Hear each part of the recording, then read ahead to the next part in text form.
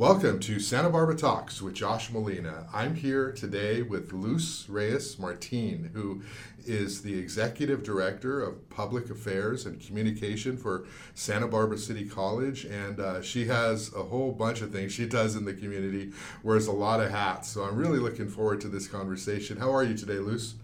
I'm great. Thanks, Josh. Thank you for having me.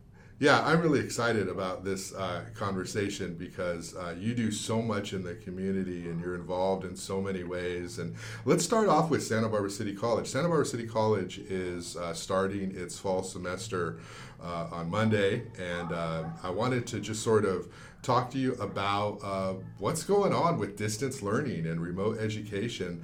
As everybody had to, all education, they had to stop in the middle of March, and everybody was, as the popular cliche goes, building the plane while it's in the air. But now we've had some time to plan and to train teachers and train everybody to provide more of a rigorous academic online education. So tell me, where's City College at right now as we begin to start classes? Yes, so that's a very accurate description, I think, of what all education, whether it's K-12 or higher ed, have had all really needed to completely change the way they operate back in March. But I think one of the big strengths of Santa Barbara City College was that we already had a pretty strong distance learning or online learning program at the college. So we were able to really build off of that and leverage that experience back in March to Yeah. prepare. And I'm really glad that we as an institution had whether it's the foresight or just the acknowledgement that, hey, this is probably going to be a long-term thing. And we really need to, no matter what, figure out how to have the very best distance learning environment and experience for students that we can, even if we end up, coming back in person in the fall. Mhm. So way back in the spring, that work started. So now with classes starting on the 24th, and we are primarily online, every one of our faculty members has had to participate and engage in very rigorous training specifically for how to teach online. It's not like you can just take an in-person class and plop it online. That's really not how that works. It's not the best experience for the instructor or for students. So Mhm. they have been working since the spring to prepare for that. So that's really great. And a lot of that training also included a great deal of equity training because the student population we serve, we acknowledge that we have students that have been greatly challenged because of COVID, whether it's they've lost their job, the people in their household have lost their job, their children are also at home learning with them. So it's really important for us, for instructors, to also acknowledge the challenges that some students may have, and have the tools and the support from the college to help with any of those challenges that might come up. So it is very, a little bittersweet. I was thinking Mhm. earlier this week, usually the week before classes start, we're getting ready to, be out there first thing in the morning and handing out campus maps and visiting Mhm. classrooms and, the busy chaos of a first day. And it's going to not be that at all. Mhm. So there is a sense of loss with that.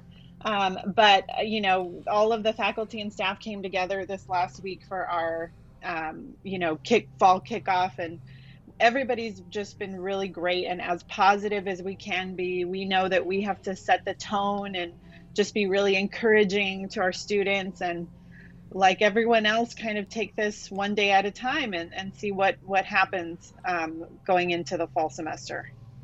How is enrollment? I know that before COVID, enrollment was declining at City College, and now people are able to take classes from wherever they are at. They don't have to be in Santa Barbara. Are we seeing, or what kind of enrollment numbers are we seeing so far for the fall?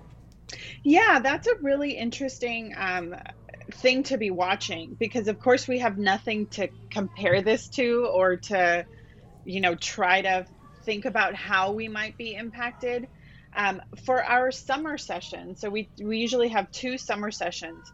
Our enrollment skyrocketed for those 2 summer sessions. We were Okay. well over, our expectations for those 2 summers. Yeah. And I think that was really a reflection of both our current students and I think a sizable number of our K-12 students taking classes. And heading into the fall, we're looking like we're going to be pretty status quo for this fall semester. We haven't seen a huge jump, and we haven't seen, a huge decline. Yeah. So it's pretty status quo. But if you dig down a little deeper into that data, we do have strong enrollment from our district or our service area here locally. We have declined quite a lot with our out-of-state students. And I think that makes sense for many reasons. People, I think, are choosing to stay put, Yeah. and they may have other options, in their local community. And of course, our international population has greatly declined because of many different reasons. But we're holding pretty steady overall. So that's encouraging. And it means we'll have, everything we need to serve those students. And we'll keep watching, those numbers to see what happens or if there's any change going into the spring. You talked a little bit about the equity training that everyone had to do. Can you talk about what that means specifically for teachers? The challenges that come with distance learning, I imagine, are exacerbated depending on what your experience is with technology, what your access to technology is, how often you've been able to attend college before, if it's your first time attending college. But can you talk a little bit about what that equity training includes and how that helps or impacts students as they're trying to get an education at Santa Barbara City College?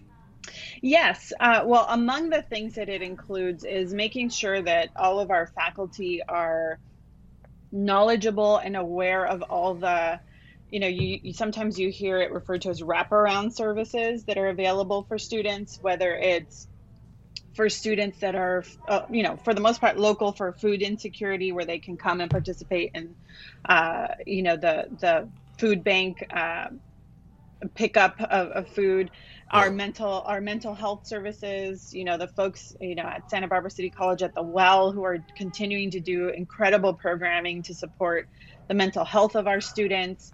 But I think another part of that is I've been aware of some really great dialogue that has happened with our faculty about what a different experience and environment it is to be in remote learning, and talking through issues like, should you require your students to have their cameras on? Yeah. How much leeway should you have if students are late, or if they have interruptions in their internet service, and talking about how instructors need to, as to the extent possible, reach out and build that connection with their students, because we know that that's the part that's really difficult in a distance learning environment, is to create that connection with the instructor. Right. And they talk through some strategies about how to do that. Have those, continue to have office hours, have those small group, sessions potentially, and talking through that. And I think we had some faculty on our campus who were already doing that, in the online classes that they taught. So they became, kind of our local experts on best practices, and that was just invaluable. I've heard anecdotally that other colleges have asked us, for advice on how to do, this or that with distance learning. And then, of course, we already had all the technology pieces in place. We already had Canvas. We have an incredible faculty resource center staff that has just been phenomenal in supporting staff. So I think we had so many of the pieces already there that really helped, really make this as good of an experience as possible for our students. And the faculty continue to learn. It doesn't stop with just, yes, I did my training and now I'm good to go. They continue to meet, and the departments are encouraged to, meet frequently to share how it's going and what challenges are you encountering. Mhm. And you mentioned the digital divide that we, hear constantly about. And I think we were really glad and able to immediately provide Chromebooks to any student who needed it, mobile hotspots for internet access to any student who needed it. And I know Mhm. that was a resource that, not every college is able to do. Right. And it was just incredible to be able to do that. Yeah, as you know, I teach a couple classes part time at City College, and one of the things that was a challenge when COVID happened at the end of March was, there's always those students who are in the front row or close to the front row, and they raise their hand and they answer every question. And I love those students because as a teacher, you like that energy. You like somebody who can play off you in the class, and you know that they're talking and they're hearing. And there's also students, however, who take a few classes, a few weeks, maybe a couple of months before they feel comfortable being able to raise their hand or to talk, or maybe it's the last week before that happens. And as a teacher, that's always a priority to try to teach to the whole class and make sure that Mhm. you're not leaving out people who may be super capable and absolutely understand everything that's happening in the class, but don't have the confidence to raise their hand and talk. And in a classroom, you can really watch that. You can nurture that. You can Mhm. cultivate that. You can observe it. You can see how they interact with others. And you sort of pick your spots to sort of bring them out of their shell a little bit. And in that virtual setting, that's much more difficult. But it is possible. It's just a different way of trying to reach those students. So I think, Mhm. as a teacher, it's a challenge. It's an opportunity. It's something to do that is new for them. And of course, teachers love those challenges. I had a student at the end of last or in the March, and the student came up to me, and I was basically at this point where I was saying every class could be our last in-person class Mhm. because at any moment we could get that order. And I had this student afterward come up to me, and this is a student who's super vocal in class, very chatty, right? The one who's sort of always interactive, but came real close and whispered and said, if this is going to go to an online class, I'm going to drop it because I don't learn well with online Mm. classes. And I want you to know it's not you. It's just that I don't have a good record of being able to stay focused in online classes. And I was like, oh my God, I have to save this student. Like, there's no Right. way I can let this student go because of this. So I made my best effort to say, I will do everything I can. Please stay in the class. I will call Mhm. on you as much as I can. I'll be inclusive. I'll do everything that I can as though we're in the class and extra to make sure that you're getting all the support because as a lot of teachers they sort of might get by on the energy of in class, and then Mhm. there's always that couple minutes after class where students rush to you and they have their questions, and in that online environment, at least back then, we were all sort of learning. So I think that that student did stay in the class, and Oh, I great. think I think it did turn out well because I definitely did make an effort. But there is something to be said about maybe starting your Zoom session if you're teaching synchronous early so that Mhm. students can start talking to each other. Of course, the breakout groups, and maybe leaving it on a little bit afterward, and of course having your office hours so that they know that hey, I can still talk to you one on one Right. if I need to. So I mean, I think that's sort of what's really exciting about all of this. What's going on at the college in terms of in class versus remote? Is anybody able to meet for anything on campus, or is everything happening through distance learning? Yeah, the vast majority are distance learning. Earlier in the spring, the governor did issue an executive order around, you may have heard it referred to as critical infrastructure or essential infrastructure to support a very prescribed list of state industries. Yeah. And part of that included some of our CTE programs, that those would be permitted to continue meeting in person, of course, if the public health department, said it was okay. So we decided to move forward with those. And so it's only 9 programs, and it's, your nursing, and of course the nursing programs have various different programs within that umbrella. Mm-hmm. Our automotive classes. And so it's a small number of classes that are going to meet, not every day and not for every class period, but just to Mm-hmm. fulfill specific parts of the class that you really can't do online. Yeah. So they will be meeting periodically throughout the semester, and those departments have developed uh, safety protocols and plans that were, then reviewed to make sure they comply with all the public health guidelines. Yeah. So those are a very small percentage of those classes that are going to meet online or meet in person for part of their class. And then our superintendent president is going to allow some of our PE athletics classes to meet in person, not starting on the 24th, but starting the week after that, because those have now been permitted by the public health department. Outdoor education is allowed. And we're starting pretty small so that we can kind of see how it goes. Yeah. And those classes are so popular. We have students who really love taking physical education classes, and they are in high demand. Especially for anyone who's been cooped up in their house for months, like I feel like I have. The opportunity to take a class with Santa Barbara City College, knowing that we're taking every possible safety precaution, I know is going to be something that many students will take advantage of. So that Yeah. will start out pretty small, and then we'll see how that goes, and potentially add on some more physical education classes later on in the semester. Yeah, and the La Playa Stadium steps, they're still closed, right? No one can go walk or run those Yes, steps yet. we've still kept that whole the stadium closed to the public, and that's exactly where these outdoor PE classes will take place. Yeah.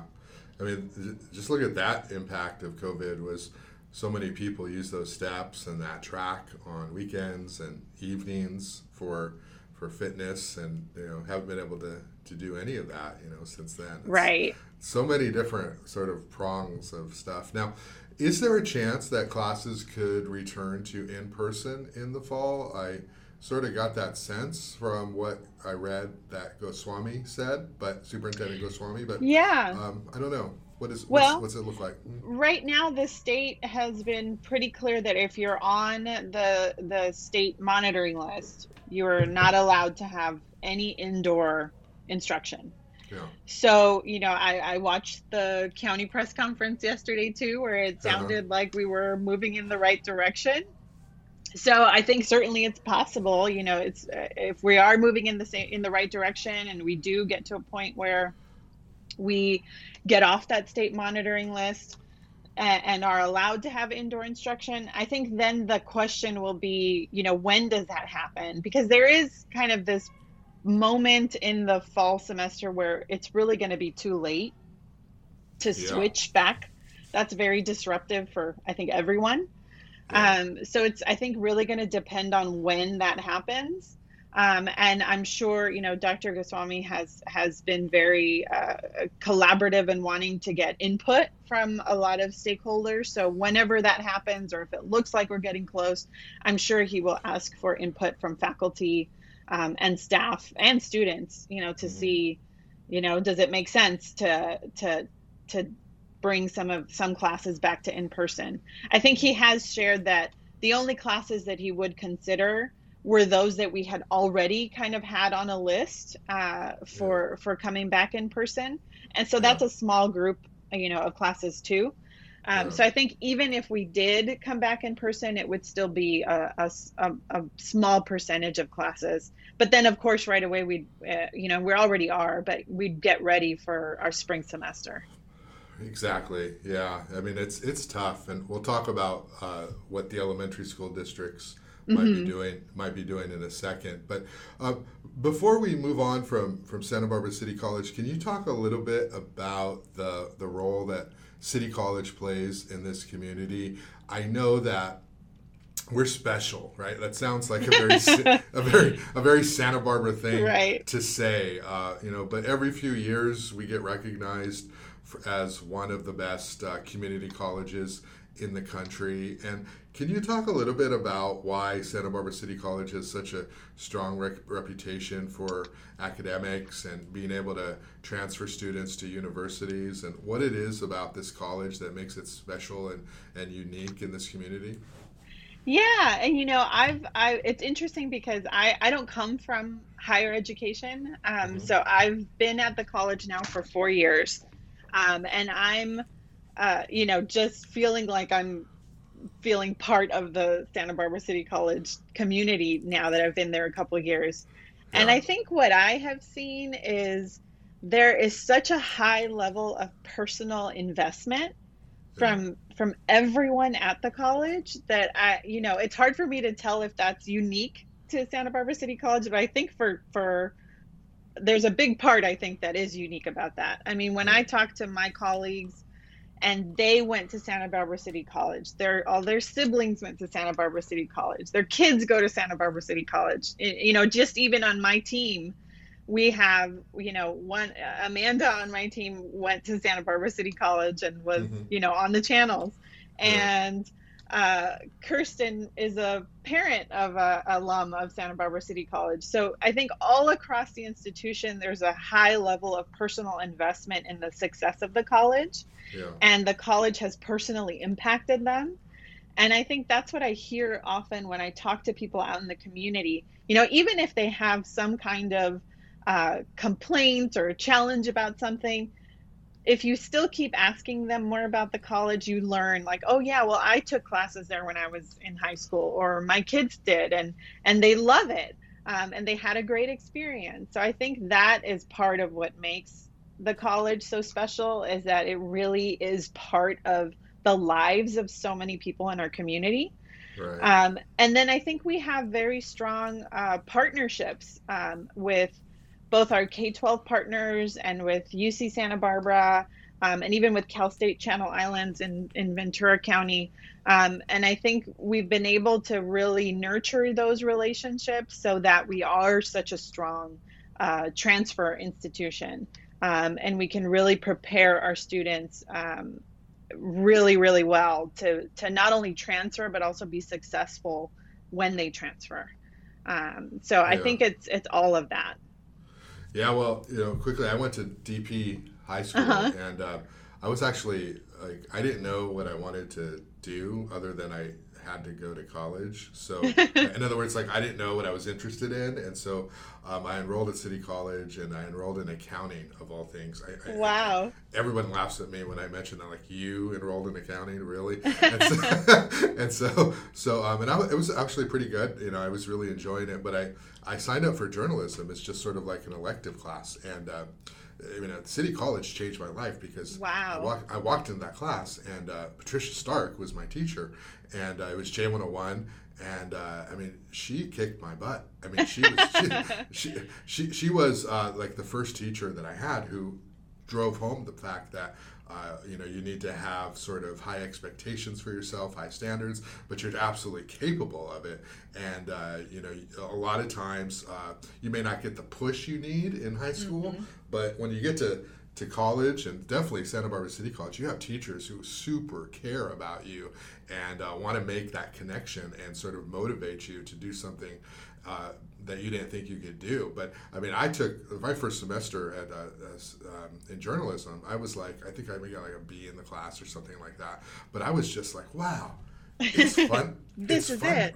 Well, it's fun to write, and I didn't Oh, really that's know how to write. great. I mean, I graduated high school, but I knew I didn't really have a discipline, and I wasn't really taught how to write. And so Patricia Patricia just sort of like just showed me how to do that over multiple semesters. And so I don't know what would have happened if I did not find that class or find that teacher or have City College to be able to do that. And that's just one story. And I think there's so many people who have a teacher, whether, like Dr. Eskandari. I mean, I hear that, once all a the month time from somebody, and the journalism students who've come through that program. I mean, they talk about Patricia, in that way too. It's just so amazing. And I coached a lot of youth sports because my son's in high school now, and I'd always talk kids, where do you think about going to college, and they're talk about things, and I'm always like, Santa Barbara City College, you can get a 4-year university education for a lot less money in those first 2 years, and so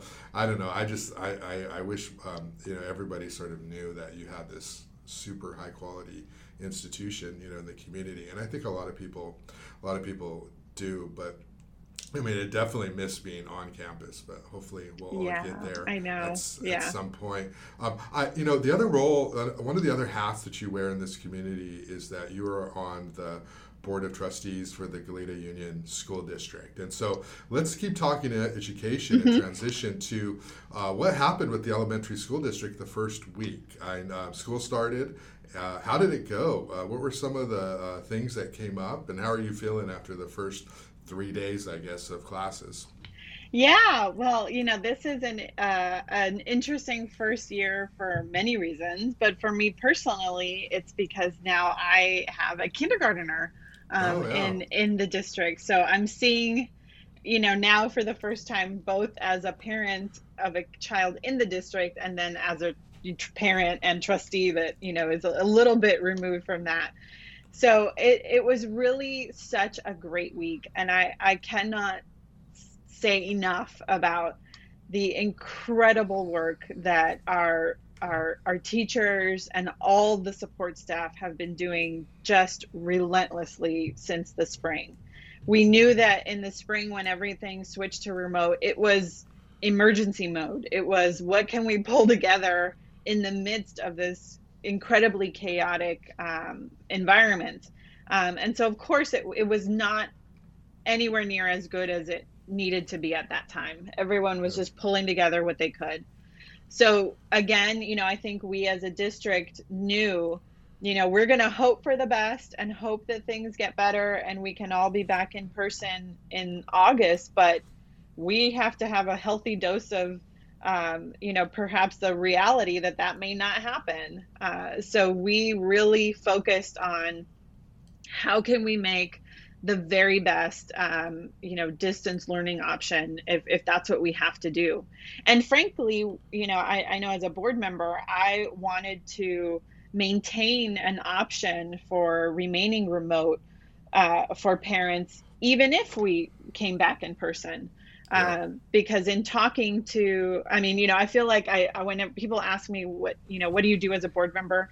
And I say a lot of my time I spend talking to parents. That just doubled, if not tripled in the last couple of months, just talking to parents, because I really wanted to hear kind of what their experiences were, what they were worried about, how things were going. And I heard, and I still hear from a lot of parents who just for whatever reason want to stay home and stay remote this academic year, even if everybody goes back. And I felt like it was we had an obligation and a duty to support those families who wanted to make that choice. So there were lots of reasons, I think, for us to, as a district, to really focus on how can we make distance learning work for 5-year-olds, Right. for 5-year-olds to, 6th graders. And they worked all summer. They had a teacher institute where they really drilled down to how to make it work. And again, learn with a large core group, and then take that back to your school site and get all your teachers on board. The principals have just been incredible, and all the district staff. And so on Monday, it has been such a week. On Monday, I and one of my board colleagues, our board president, Sholay Jahangir, went to visit, physically distanced and safely Hmm. visit the folks at the district office because they've been there all summer long. They have not, been working from home. There's work that you can't do from home, whether it's, our food services people or technology people or, um, so we went to visit them just to thank them for all of their hard work. Thank them, they're often the people you don't see, they're behind the scenes, Yeah. and just tell them, we see you and we see the incredible work that you're doing, and just thank you. And they were very upbeat. They were positive. There was that buzz of excitement that, first day of school's on Wednesday. And then on Tuesday, we get this bomb dropped on us about, oh, now you can apply for a waiver. And it was, we can get back to that piece. Yeah. But then the first 3 days started, and our superintendent, Dr. Donna Lewis, was keeping us informed about how things were going at the school sites, and everyone was positive. Some, I think some things happened at all the school districts, at all the school sites that I experienced. My child goes to Kellogg, Uh-huh. and I'm trying to, it's, I think, a little different with kindergartners because in some ways they don't know any different. Right. So they're not comparing it to, like their last year. Yeah. But I wanted him to feel excited about Yeah. starting kindergarten.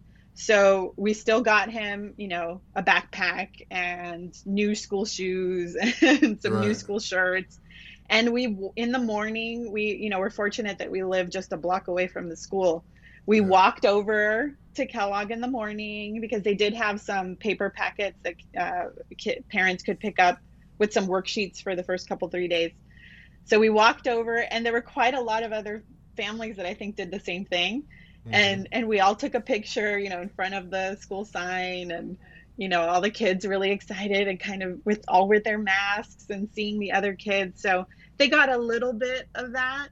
And then I just have to say, I can see right away just the difference that all the work they've been doing to make the remote learning work. Yeah. Because my child's teacher, his name's Sebastian, he loved it. He had such a great first 3 days. And the Hmm. teacher was ready. Mrs. Coughlin, Hmm. she knew the technology really well, and she spent some time just checking in with the kids, introducing herself, getting them to kind of see and notice each other, and started establishing a little bit of a routine with them. And it was great. We spent a lot of time. She really wanted them to learn how to kind of navigate Zoom on their own. And so all the kids practiced, how do you mute yourself and how do you turn off your camera? And it's amazing how quickly 5-year-olds can catch on to the technology. Right. I was pretty Uh, impressed.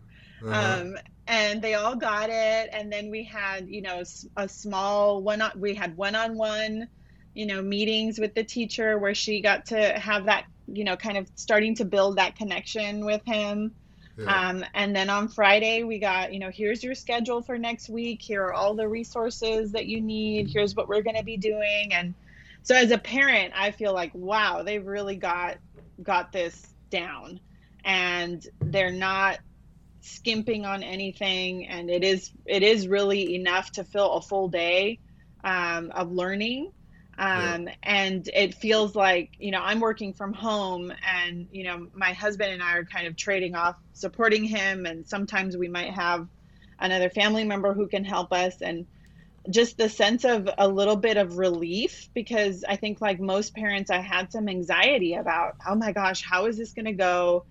Is he going to be nervous? Is he not going to want to do it? How much am I going to have to be there to help him? And so far, it's working really well. Yeah. And I'm just so appreciative of how positive and, nurturing it has been, even in this, distance learning. Right. And so it's been a really good first week. Yeah, I feel like in some ways, and I guess maybe both of us are fortunate in this sense, but it's a little bit of the best of both worlds because You know how difficult it is for children to go to school and to be away from their Mm-hmm. parents. Especially, I have a first grader, so last year, she's in kindergarten, so I understand, like that first. Well, that she went to preschool, but it's always tough. But now Yeah. they get to go to school and still kind of be with their parents a little bit during the day, Right, right. and so it's sort of. Emotionally, I feel like they feel almost safer now because it isn't the very painful drop off Mm-hmm. crying that happens the first week or 2 weeks of daycare or kindergarten. So I think that from that context, it works really well. Of course, there are many families who are juggling how do they provide that home distance learning. So Yeah. everybody's it's very different for everybody, particularly with the young kids, and everyone's got to work, and it's really tough. But I mean, I'm in the same boat as you. I like it. I like the distance learning because Well, you know what's been nice is at Kellogg there is one of the places where they can go pick up lunch. yeah. So we've started to make that a kind of part of our little daily tradition is we'll walk over to get lunch. So he still feels like he's connected to the school. Right. And he does see some other kids because frankly, the piece that I was the most worried about is we've been a family that's been pretty, I guess, risk averse to going Yeah. out the last several months. So, Mm. Sebastian's very social and he is the kid in class in preschool who loves attention and loves making jokes and making people laugh. So I was really worried that this would be really difficult for him. And he has not been with another child his age that's not his sister since March. Oh Um, wow. and so I was really worried, like, oh my gosh, even on Zoom, is he going to totally panic Hmm. because he hasn't seen another kid in Hmm. months? And so I was a little worried about that. And he was pretty shy the first day, and then he's starting to open up a little. But it's that walk over to the school where he gets to, even if they're not playing, but he gets to see other kids that are going to pick up their lunch. Yeah. I can see his face light up a little bit where he's like, oh, there's other kids here. This is Right. neat. This is new. Um, so that's been kind of fun. But I think you're right. It is nice that, especially for a kindergartner and even a first grader where it's still pretty new, they Yeah. still have that support of their parents or their grandma in our case, nearby, if they need something. Exactly. And I this will transition into the waiver question, but Hmm. with these little kids, kindergarten, first, second, third grade, all the way through six, it's true. It's my opinion, of course, and this isn't a parenting podcast, but like structure is good, predictability is Yes. good. They feel safer when they know that there's not a whole lot of moving parts around them, and so I feel like they're settled into this now, and there's been so much that the teachers and the administration have done to set up successful distance learning that if we had to transition back into the school with the masks or the shields and the distance learning, that it could be a little bit traumatic for some of these kids, especially the younger ones. What is the status of the waiver? Is that even something Glida Union would want to pursue in the fall, or what is being considered as Hmm. far as returning to in-person schooling?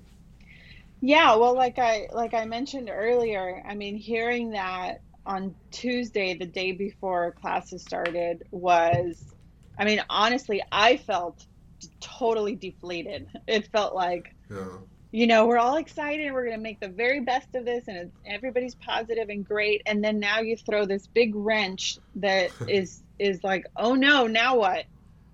Yeah. Now what's going to happen? And it took, I think, throughout that day for that news to kind of trickle out into the community. And I immediately started getting, contacted by parents with exactly that. What does this mean? Yeah. Does that mean we're going back in person? when, and it was like from a place of panic, Mm-hmm. not necessarily yes, I want it or no, I want it, just the uncertainty. And that's exactly what I think we have been, I think as an institution, as a district, and even our other, local government institutions, we talk so much about how the hardest part about all this, or one of the hardest parts, is this uncertainty. And as much as possible to give people some certainty. So to throw that in the first week of school, right Yeah. before people are coming in, I think was very problematic. Yeah. But it is what it is, it's Right. there now, and we've got to talk about it. Right. So I think, we're still poring over, what exactly does this mean? I know I've spent a lot of time this yesterday, late afternoon when they published, what the actual waiver application looks like and what you have to have in place, just to read through it, because I think as a trustee and as a board, I think we have to do our due diligence to evaluate this option and Yeah. whether or not it's something we want to do. And Right. I am glad that it does require districts to get substantive input Yeah. from, teachers and your labor or unions, and from parents.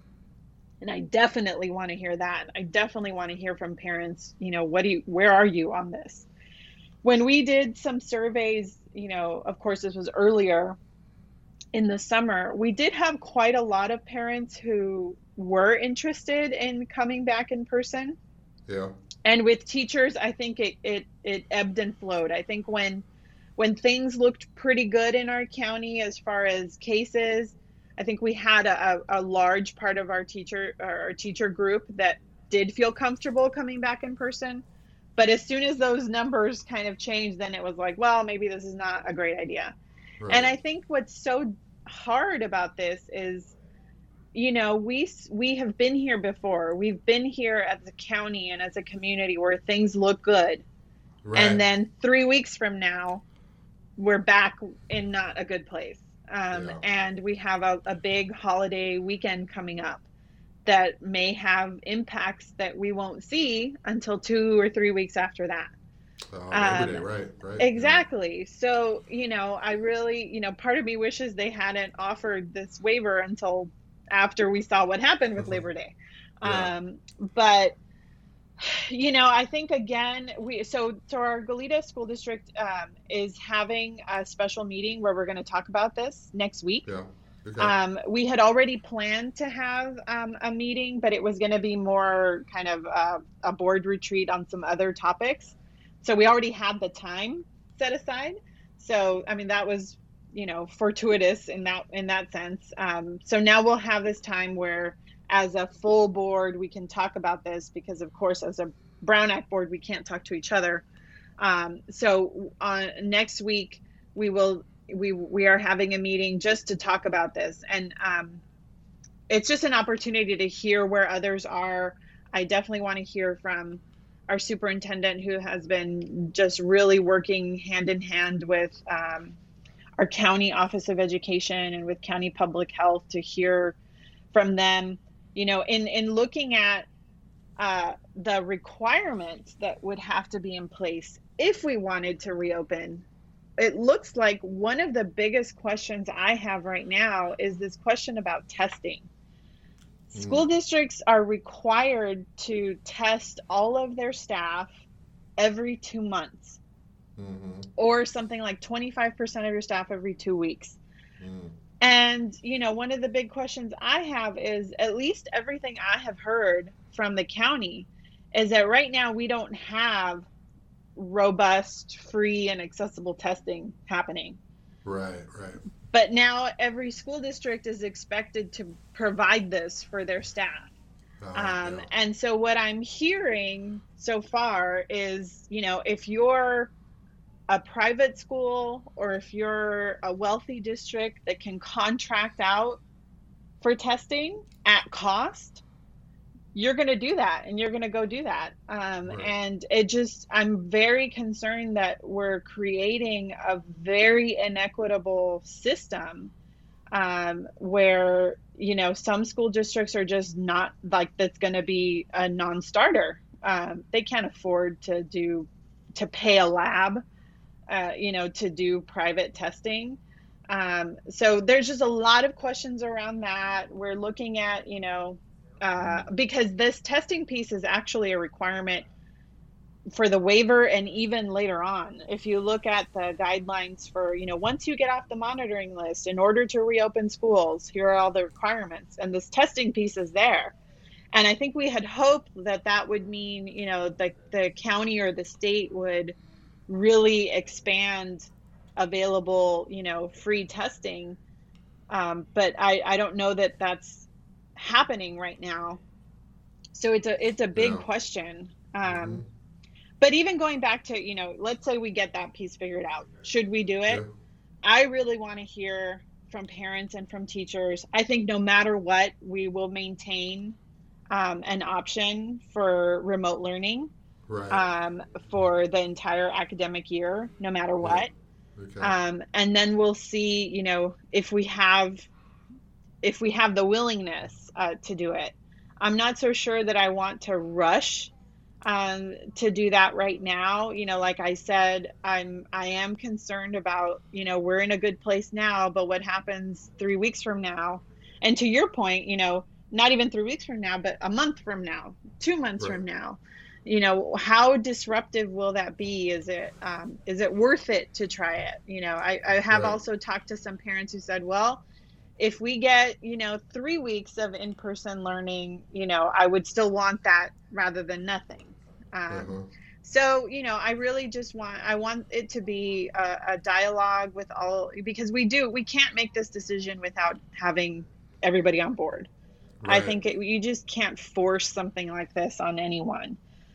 So to the extent, and I know that you also can't please everybody, but to the extent possible, having as many people as possible with an option that they're comfortable with and that works for their family, and that we're doing what we need to do as a district to keep our teachers safe and our staff safe, and that they feel comfortable and supported. Um, but it really is a lot. I really would have preferred for everyone to just be focused on making the very best distance learning work. And now Right. you're just adding this other layer of, okay, now we got to think about this. So it's quite a lot of pressure over a long period of time for anyone working in education. And I think we don't talk enough about the toll it takes. Right.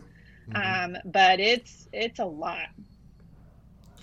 Yeah, I do not look forward to a conversation with my daughter saying, all this stuff we set up for you so you can learn Hmm. remotely.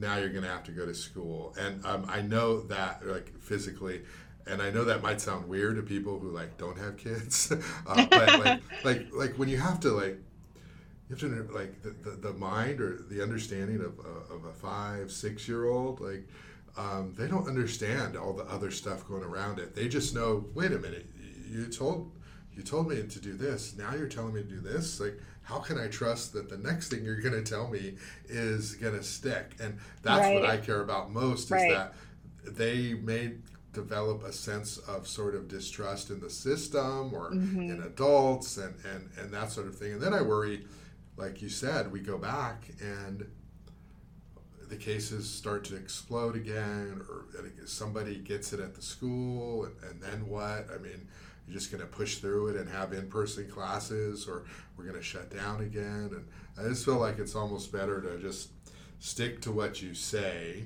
and then, in the spring or something, if things are much better, yeah, start them all in the classroom. But that's a very much a dad parental perspective. It's not necessarily.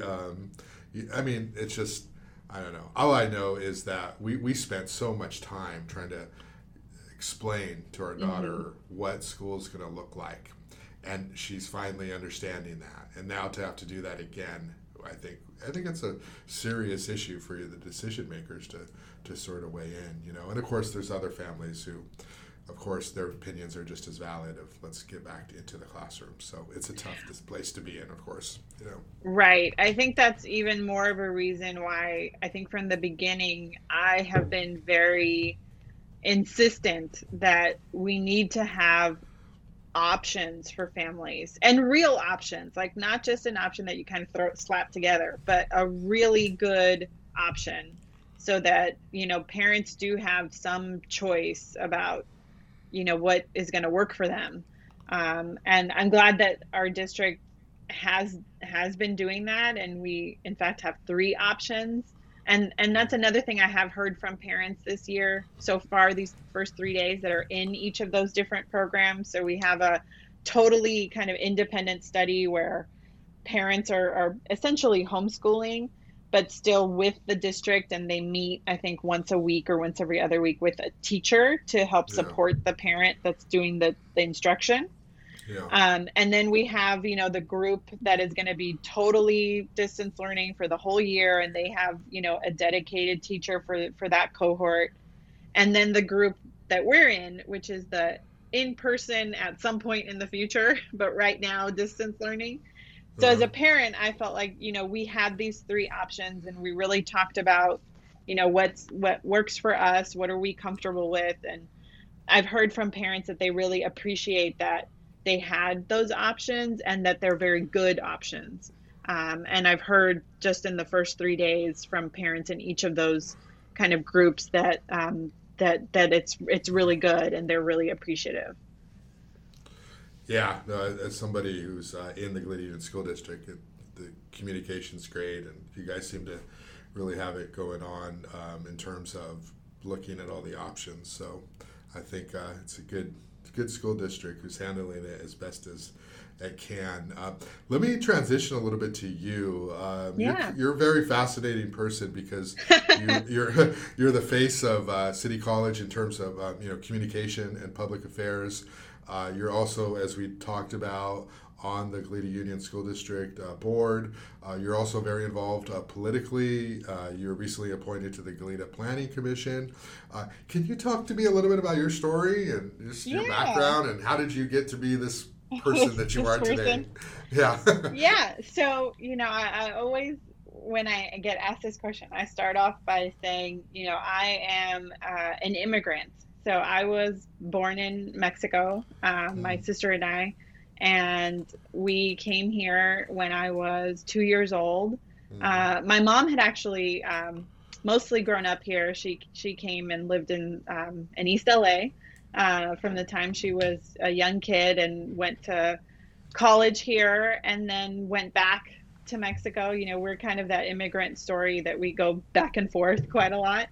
And so she went back as an adult and met my dad, got married, started their life. And then, I was born, and then my sister was born, and my mom realized that opportunity for women and girls in Mexico was going to be limited, and certainly not the same as it would be here in the United States. So that's when they decided to, leave everything behind and come and start a life here.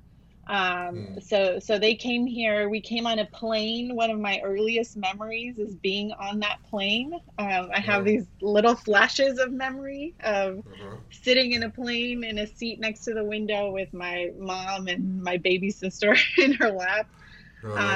And so I grew up. Are you like 5? Are you like 5? No, 4, I was 5, 6? like 3. Oh wow, you got a good memory. Okay. Yeah, well, it's like, I'm telling you, it's like that little flash of a memory. So I grew up in the Los Angeles area with East LA and unincorporated parts of the county, and then went to high school. And I have a third sister, so 3 girls, that was born here. So we've got 3 girls in our family.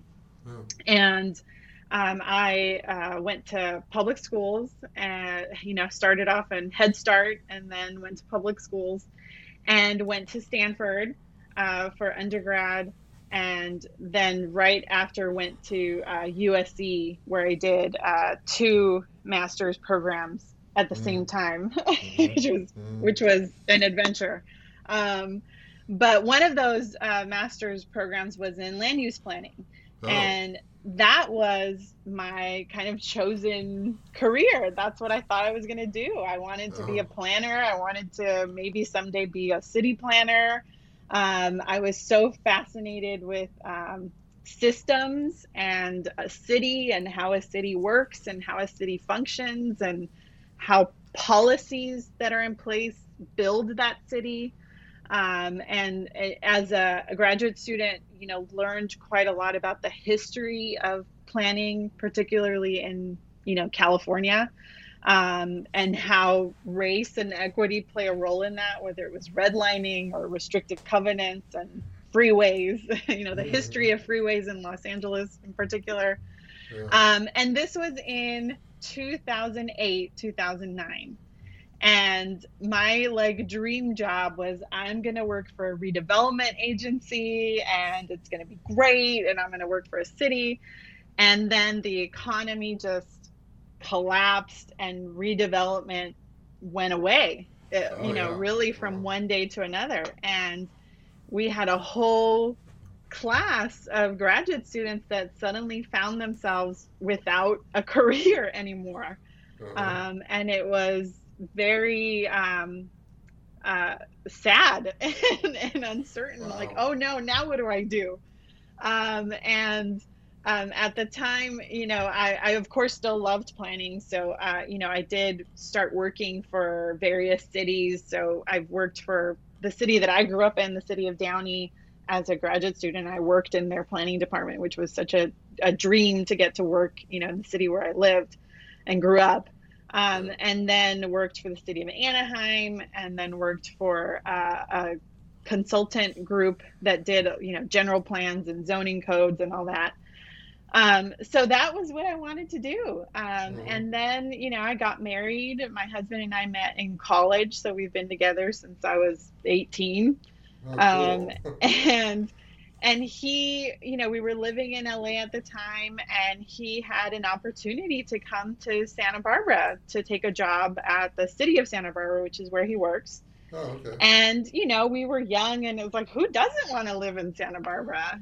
Growing up in LA, Santa Barbara was this beautiful oasis that you could go, visit for a long weekend. So honestly, at the time, we thought, well, we'll go live there for a couple years and see how that goes. Yeah. And of course, like I think is the story of so many people who move here, you just completely fall in love with this community and the people and the history and of course the beautiful environment. So we were so fortunate to have now both been able to, have jobs here and have, settled down here and have our roots. And we were, able to, buy a home and have our children here. And we're here for the long run. And, in moving here, I started off working at the city of Goleta, which was so great. I loved Uh-huh. working there. I worked in the neighborhood services department for a couple of years. Okay. And I love sharing the story of what brought me to Santa Barbara City College Okay. because I was a new mom. I had my son was not even a year old. And I got this call from someone at the college saying, would you be interested in coming to meet with President Lori Gaskin? Uh-huh. I had met her once, at an event, I think, and they're restructuring their kind of communications function at the college, and she wants to talk to you about, what you think about that. At the time, I had been doing quite a lot of kind of communications work at the city of Goleta, and I had worked really closely with Valerie Cantella now, who was the PIO at the city of Goleta, and she was so great to learn from, and I still learn from her. Yeah. Um, and I had worked with the city on the response to the oil spill. Oh. So I had been, in the county office of emergency management. I had worked there, through that emergency for the city. So I think that's how, they knew about me. And so I thought, well, it doesn't hurt to go and meet with, the president, right? But I honestly at the time was like, there's no way. I can't leave my job. I have a young child. It's too risky. I like my job here. I've never worked in higher education. I want to work at a city. And Mm-hmm. what I've learned now is, Dr. Gaskin is a woman that you can't say no to. And so I went to meet her, and she speaks so passionately about community colleges and about the role that they play in society and in education and in the lives of our students, Yeah. that I remember meeting with her, and she shared with me kind of her vision for this department, that they were going to, people were retiring, so they were going to merge, this marketing department that had existed separately from the public information piece, and they were going to merge, and it was an opportunity to, build this department from scratch. And I left that meeting thinking, how could I not come and be part of this? Even though it was quite risky, because I came in on a contract and then I had to compete for the job. I had to, apply for the job. So I left, my secure job to, take this leap of faith. Right. But I am so grateful that I did, and it has been so wonderful to work at the college.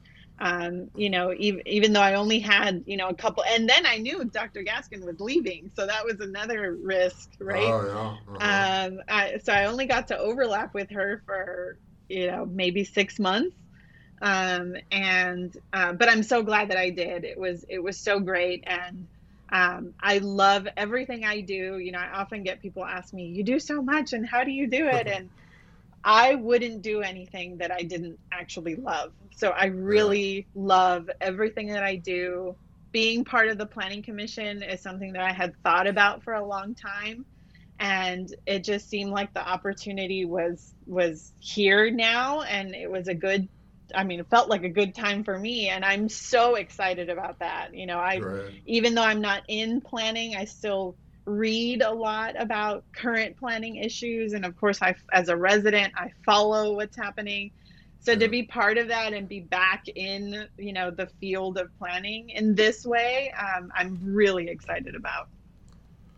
That's awesome. And I was sort of so many things to sort of react to in what you said. But I was sort of struck by you went to Stanford, and your first generation here. Did you have mentors, or how did you who helped you academically in high school to sort of support you so that you could go to such a prestigious university? Can you talk a little bit about Yeah. what your support base was? Hmm. So, of course, my parents have always been very encouraging of us, and I really bristle when I hear people say that, Latino families don't talk about education, or don't or are not as involved in school. Hmm. I really don't find that to be true at all. Hmm. I think that Latino families maybe do it differently than what you might expect. For example, my parents were never part of PTAs. They were never part of any of the formal structures of a school, but they absolutely, from the moment we were born, practically instilled in us that education was a way to gain opportunity, and that school was so important, and you have to go to college. And they helped us with our homework whenever they could, and Hmm. made sure that we had a supportive environment at home for to learn. And my dad, I always say, is the first male feminist I had in my life, because Okay. he had, three daughters. And I grew up always hearing from him, you have to be able to take care of yourself. You have to not depend on anyone, not whether it's a husband or any other partner. Hmm. You have to be fully self reliant. Right. And I really took that to heart, and my sisters did too. and he still tells us that. um, and and then in school, frankly, I didn't always have the most supportive teachers in school, but when I did, they were amazing. And in high school, I had a teacher named Mr. Glasser, who I still talk to. And he and others, another teacher, Mr. Darstad, were the first ones. I vividly remember this moment in 10th grade. And, I was in honors classes. I've always been, a good student. And my mom went to UCLA. So I grew up thinking, well, I want to go to UCLA because that's where my mom went. And I had seen, actually, the reason I even knew about Stanford was because of their football team. Mm-hmm. I knew John Elway had gone to Stanford. Oh, and I was like, that seems like a cool school if John Elway went there. It's so weird. I don't know why, but and I remember asking someone, well, where is this school? I've heard of it, and saying, oh, it's in California. It's a really great school. And it was the very first time I asked my teacher, I've heard about this school. I think I want to go there, but I don't know anything about it. So I didn't know that it's like one of the best schools. I just thought, it's in California. I think I want to go there. And his response was, then we're going to get you there. Oh, wow. His response wasn't, well, that's a really hard school to get into, or, he immediately said, yes, you're going to go there. Let's, figure out how to get you there. Yeah. And great. So from that moment, I believed that I could go there. And that was just my motivation for the next 2 years to, okay, well, and then of course later I'm like, oh my gosh, this is a really hard school to get into. But I had, those teachers in high school who never instilled a doubt in me that I could do it. And that really made the difference. And I still talk to them, which is really great. That's one of the nice things about social media, that you still get to connect on Facebook with some of these old teachers. But that's really what it was. It's having those people in your life who say, yeah, you can do it. It's going to be hard. And let's figure out how to do it. But they don't say no. Right. And John Elway too, right? Don't forget about him. and then of course, when I was there, it was the worst years of the Stanford football team, like in history. Like we never won a game. It was terrible. But I have gotten to go to Rose Bowl games afterwards, which has been nice. Yeah. Well, Luz, I think it's been a great conversation. I really appreciate your time, sort of bringing everybody up to speed on what's going on with these two super important institutions in the district, and you telling your story. And your story is so inspiring, and I'm sure that you are a role model to a lot of people as well, just whether you know it or not. So I'm so happy. Thank you. Yeah, I'm so happy you took the time to talk, and I hope everything goes well at City College and Goleta Union and everything else that you've got going on here for the next few months and years, I guess. Of course. Thanks a lot, Luz. I appreciate it. Thank you so much. It was such a joy to get to chat with you in a little bit of a more informal setting. And good luck with your podcast. Okay. Thanks a lot, Luz. Take care. All right. Bye.